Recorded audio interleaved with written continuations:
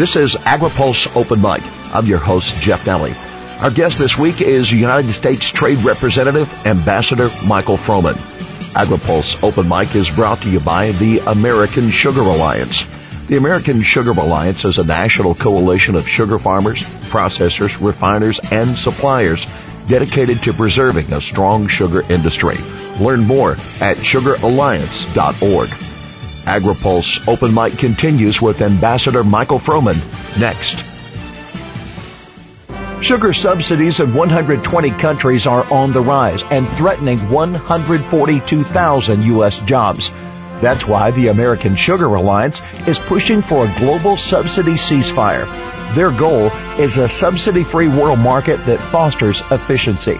And they know that unilateral disarmament of America's no-cost policy without concessions from abroad will only outsource U.S. jobs and reward foreign subsidizers.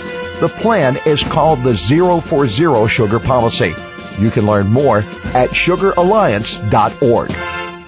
This is AgriPulse Open Mic. The idea of a Trans-Pacific Partnership trade agreement has been in discussion for over 2 decades. After 5 years of intense negotiations, an agreement was signed last year. Ambassador Michael Froman says the Obama administration is ready to move ahead with the ratification of the 12-member trade deal. But the next step is up to the U.S. Congress. We have worked over the last year to build support for it in the Congress, to prepare for it to be taken up by Congress. But at this stage, it is a legislative process, so it's really up to the congressional leadership to bring it up. Needless to say, coming out of this election, they have indicated that they don't plan to do that during this lame duck period.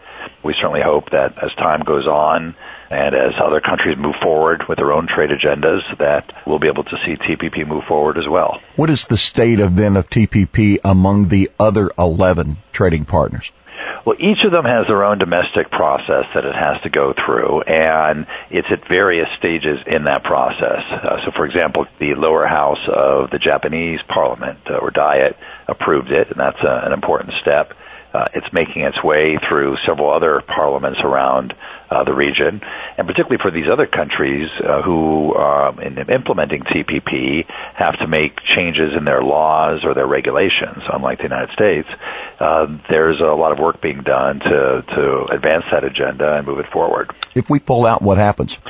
We're breaking new ground here. We don't know.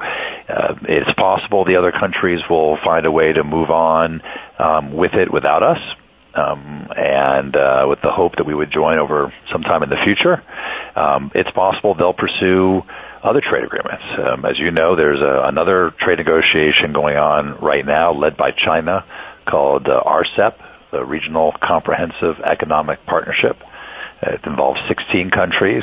Many of the TPP countries are also involved in that negotiation, and we're already seeing accelerated efforts by China to try and move that negotiation forward. And of course, there's no problem with that moving forward as long as TPP does.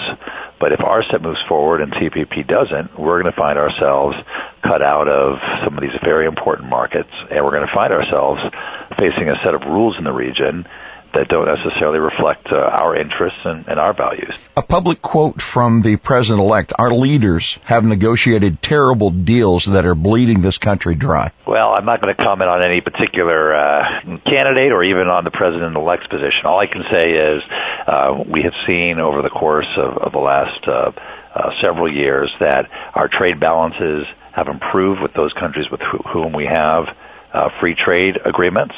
That our free trade agreements have allowed us to have access to some of these fast-growing markets on preferential terms. And certainly when it comes to TPP, the independent estimates, for example, from the Peterson Institute, are that they would increase GDP here by $130 billion a year. They would increase our exports $350 billion a year. The 2/3 of the benefits would go to workers, both skilled and unskilled workers. And the American Farm Bureau has estimated that it would increase farm income by $4.4 billion a year. So that to me, that sounds like a pretty good deal, pretty strong deal. It certainly achieves what we set out to achieve, which is to support more jobs here in the United States, higher wages and better incomes here in the United States, and to strengthen the American middle class. If we look at the global trading environment, is it fair and level for U.S. products, or is there a definite need for trade agreements to level it? Well, look, our view is that we do need these kinds of trade agreements to level the playing field. The United States is a very open economy. Our average applied tariff here is less than 1.5%. 80% of what we import from TPP countries already comes in duty-free. But when we look abroad, we face much higher barriers, both tariff and non-tariff barriers. Poultry, 40% tariffs on our exports. Pork, by some measures, several 100% tariffs on our exports. 38.5% tariffs on certain beef products into Japan. All of those would either be eliminated or greatly reduced because of TPP. And it's not just the tariffs, as you know. In a lot of countries, we use our food safety regulations, our sanitary and phytosanitary standards are based on science. Other countries often use them as a tool of protectionism. And what TPP requires is that other countries apply science, and that we have ways of ensuring that they do, or we can impose sanctions on them. So that's very important for our agricultural product exporters. And I'll just mention a third area. It's something called geographical indications, which, as you know, is our ability to sell certain cheeses or meats abroad. We have a very significant conflict and competition with the European Union about what rules should apply. We think if a cheese name is generic in the market, or if it's trademarked, we should be able to sell it. The Europeans think that nobody should be able to sell feta cheese anywhere in the world unless it comes from Greece. And in TPP, we established some very important rules with regard to geographic indications that made sure that if there is a trademark, if it is generic, that there's an opportunity to defend our access to those markets. If TPP doesn't move forward and the EU continues to expand its trade agreements in the region, we're going to lose out on these markets for our dairy exports. The opponents of TPP have generalized and suggested that it's trade agreements as a source of major job losses in the country. Well, look, I think the reality is that we live in a global economy, and in the American economy, we have 50 million job turnovers every year. We are a very dynamic economy. Where there has been job loss, most economists will tell you that the vast majority of it is because of automation, not because of trade. And to the degree that globalization does have an impact on wages and the composition of jobs in the United States, our view is that trade agreements are the way that we shape globalization, to make sure that the global economy is working for American workers and farmers and ranchers. And that's exactly what we try to do through our TPP negotiations. I'll just give you one example outside the agricultural area. Some people say we don't produce anything here in the United States. We don't make things anymore. This year, we have actually produced more manufactured product in the United States than ever before in our history. Ever before. We are a bigger manufacturer now than we ever have been. And now we're doing it with fewer workers. And that's largely because of automation. But you don't get to vote on automation. You don't get to vote on a new generation of robots or a new generation of software that gets rolled out at your workplace. You do get to vote on trade agreements. So trade agreements become a bit of a scapegoat for all the concerns that people have about the changing nature of the workplace, the changing nature of their community. And unfortunately, it has become the target when, in fact, it's, in our view, part of the solution, not the cause of the problems. How would TPP have helped U.S. manufacturing? Well, first, by leveling the playing field by opening other markets to our exports. Just like I mentioned on the agriculture side, we have a 2.5% tariff on autos coming into the United States. Vietnam has a 70% tariff. Malaysia has a 30% tariff, plus a whole raft of non-tariff barriers. All of those would have been eliminated under TPP. The same thing is true on auto parts. We're a major exporter of autos and auto parts, as well as chemicals, which face a 35% tariff in some of these TPP countries. So we would be leveling the playing field in terms of lowering tariffs, and then we would be leveling the playing field by raising standards in these other countries. TPP requires these countries to have firm labor and environmental standards and makes them fully enforceable so that a country can't avoid paying their workers a fair wage or allowing them to bargain collectively as a way of gaining a competitive advantage in trade. Or if they do that, we can impose sanctions on them. So that is a very strong element of TPP that responds to a lot of the concerns about the global economy, but it only happens if TPP goes into effect. There might be some who would suggest that the U.S. share of the global market of agriculture and manufacturing would be static. Do we simply lose what we might have gained by not participating in TPP, or is there a chance that our existing share could fall? Well, I think it's not only a chance, I think it's a current reality. When we talked to the cattlemen, as you recall, the cattlemen made clear that because Australia already has a free trade agreement with Japan, they face a lower tariff on their beef exports to Japan, and we're losing $400,000 a day of exports. It's about $140 million a year. And that number's only going to go up year by year as Australia gets a lower and lower tariff into Japan, and we stay at 38.5%.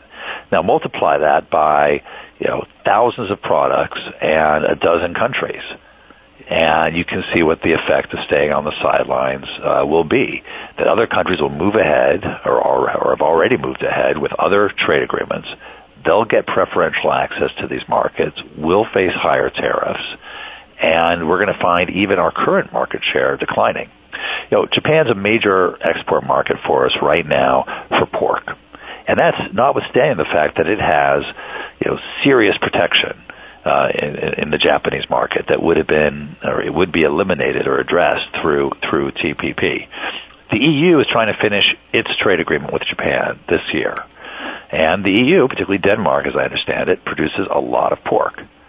So if the EU gets in there at a preferential tariff rate, our current exports to Japan will decline. And as you know, once you lose that market, you lose those relationships with distributors, with buyers, it's very hard to regain. So it's not only the upside opportunity that we lose, that $350 billion of increased exports that's been estimated to accrue to the United States because of TPP, but it's the current exports to the region that we could see decline. And that means that not moving ahead with TPP could actually create job loss in the United States, income loss, lower wages, all the things that we've all been trying so hard to combat. Those could be, we could see more of that if TPP doesn't move forward. Those who have opposed TPP criticize the deal because it didn't have stronger wording on currency manipulation. Well, actually, it's the first trade agreement ever to have an arrangement on currency, so that the 12 TPP countries agreed to a set of criteria about what appropriate exchange rate policy is. They agreed to a series of transparency provisions, so for the first time we would have visibility into how other countries are intervening in the markets. And then they agreed to an accountability mechanism where the finance authorities of each country would hold each other accountable for living up to those criteria. And that only goes into place if TPP moves forward. Now, what it doesn't do, which some of the critics have raised, it doesn't end in trade sanctions. And the reason for that is that while we might criticize another country for manipulating its currency, other countries look at our monetary policy, quantitative easing, for example, and say it has the same effect. By expanding the monetary base, you're going to weaken the dollar, and that's going to have a trade advantage. And we would never submit the Federal Reserve or our monetary policy to trade sanctions, and no other country would either. So it doesn't go quite as far as some of the critics would like, although I think there's good reason for that. But it does take a major step forward in putting disciplines in a trading arrangement on currency. And that, too, is at risk if TPP doesn't move forward. Regardless of the will of the coming administration and of the new Congress, just from the rules of engagement, how much time does the U.S. have to ratify this deal and still participate? The way it was negotiated, the goal was for all 12 countries to join TPP within 2 years after it was signed. So that would be February 2018. And so we've got a little time still to get it done. But once it gets ratified by Congress, there's still a process we need to go through, which is to certify that all the other countries have met their obligations before we will allow it to go into effect. And so, the sooner the better in terms of getting that process started. Are there ways that we could have side agreements, side negotiations, or reopen the talks and still come to a conclusion? Yeah, our view is that reopening or renegotiating would be exceedingly difficult, and it's because it's not a bilateral deal like we've done in the past, where we offer market access to our market in exchange for other countries adopting certain rules. For half these countries, they already have access to our market. They already have FTAs with us, and so there's very little that we can offer them to get them to change their position on various issues. And it's a much more complicated negotiation because it's 12 countries and it covers the range of issues that it does, that I think it's very, very difficult to renegotiate. Having said that, obviously the new administration will need to come in, and I imagine we'll want to consult with stakeholders and with Congress and talk to our trading partners and determine the best way to move forward. Could you preview for us the Joint Commission on Commerce and Trade that is just ahead, and perhaps as well talk about those congressmen and senators who would like to see a little pressure on the Chinese with regard to chemistry and trade approval in agriculture? Right. So we've got our annual meeting with Vice Premier Wang Yang coming up, and there's been a lot of preparation for it throughout the year. This is a good opportunity to engage with the Chinese government on a whole range of issues, including those that affect agricultural trade. And as you suggest, one of the main issues on the agenda will be the whole issue of agriculture biotechnology and the Chinese process for approving new biotech events in their market. We've got a lot of concerns about the backlog, the number of applications that are awaiting signature, and we've been encouraging the Chinese to come forward with approvals for those. We also have concerns more generally about the process they go through and how their process is out of sync with the rest of the world, which makes it very difficult for our farmers to have the confidence they need that if they plant a new product this year, that they'll be able to export it around the world next year. And so this is something that's very serious. We've been talking to the Chinese for a while about it, and we're going to use this meeting to reiterate our concerns and underscore the importance of moving forward. There's some other issues as well, including beef, which is a long-standing issue. We've been working over the last several years to open up beef markets for U.S. exports, and we've had great success in opening, I think, more than a dozen markets for U.S. beef exports, and China remains an outstanding one that we're continuing to work on. Mr. Ambassador, I would just ask that after your experience of working in this position and representing the United States in global trade, how do you see the globe changing? What will be the nature of agreements for years to come? That's a great question. I mean, let me take it in a couple different ways. I think first, very importantly, over the last couple of years, we've seen a change in the rate of growth of trade. It used to be that trade was growing faster than global economic growth, and in fact, the trade was leading global economic growth. And the last couple of years, it's been at or even below the levels of economic growth.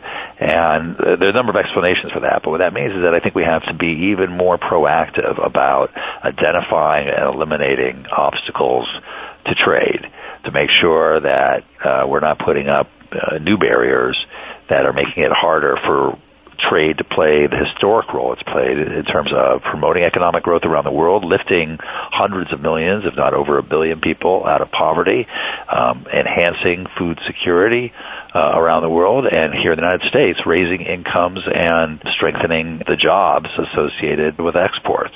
And we have that 14 million people in the United States who now owe their jobs to exports, and as Secretary Vilsack has taught me, fully 20% of farm income is now tied to agricultural exports. So we want to make sure we're doing everything we can to expand that opportunity. In terms of the types of agreements, I think what we've seen over the last year or two as the president has talked about, is a sort of a rise of concern, it's sometimes expressed as populism, it's sometimes expressed as people feeling like they are losing control over issues that are important in their daily life, and that you see that in Brexit, and you see it perhaps in some of the recent polls here in the United States. You see it in other countries as well. And I think what that does is it really underscores the importance of folks in government, in the private sector, really being focused on how do we deal with people and communities affected by change. Whether that change comes from technology, or it comes from demographics, or it comes from globalization, we need to think more thoroughly about how do we make sure that people are prepared to deal with change. They've got the tools and the skills and the resources available to address that, so that they can have the confidence. Because the change is going to happen. We can't put the globalization genie back in the bottle. We can't pretend that technology is not going to improve or affect our lives. The question is whether we and whether the political system is capable of addressing change and making sure that people have the tools that they need so that they feel more confident in their capacity to provide for their families, make sure their kids are having a life that is even better than theirs, and therefore to support the kind of policies going forward to take advantage of the opportunities that change brings. Ambassador Froman, I want to thank you personally for your service to our country and standing up for agriculture and for manufacturing. We appreciate your service so much and what you've done. You've been our guest on Open Mic, and we're grateful. And, sir, you have the last word. Well, listen, I just want to thank you, and I really want to thank the agricultural community. I have learned a tremendous amount in this job from the farmers and ranchers and food processors and really everyone along the supply chain that's involved in agriculture. And I have learned that the agriculture community is perhaps the most internationalist community in the entire economy. They understand what's at stake in the global economy of getting this right, of creating these new opportunities, of getting the rules right. And they are tremendously effective. As I often joke, there's no better feeling than walking into a member of Congress's office 2 hours after they've had a visit from, a cattleman or a pork producer or a member of the Farm Bureau, because the member of Congress really understands what's at stake when they hear from their constituents, and those constituents have been a very important part of educating all of us as to the importance of trade. So I just want to thank you and the role that you all play in the agriculture media community to make sure that we understand what's at stake and that people across America understand what we're doing to try and address their interests. Our thanks to U.S. Trade Ambassador Michael Froman, our guest this week on Open Mic. AgriPulse Open Mic is brought to you by the American Sugar Alliance. The American Sugar Alliance is a national coalition of sugar farmers, processors, refiners, and suppliers dedicated to preserving a strong sugar industry. Learn more at sugaralliance.org. For AgriPulse, I'm Jeff Nalley.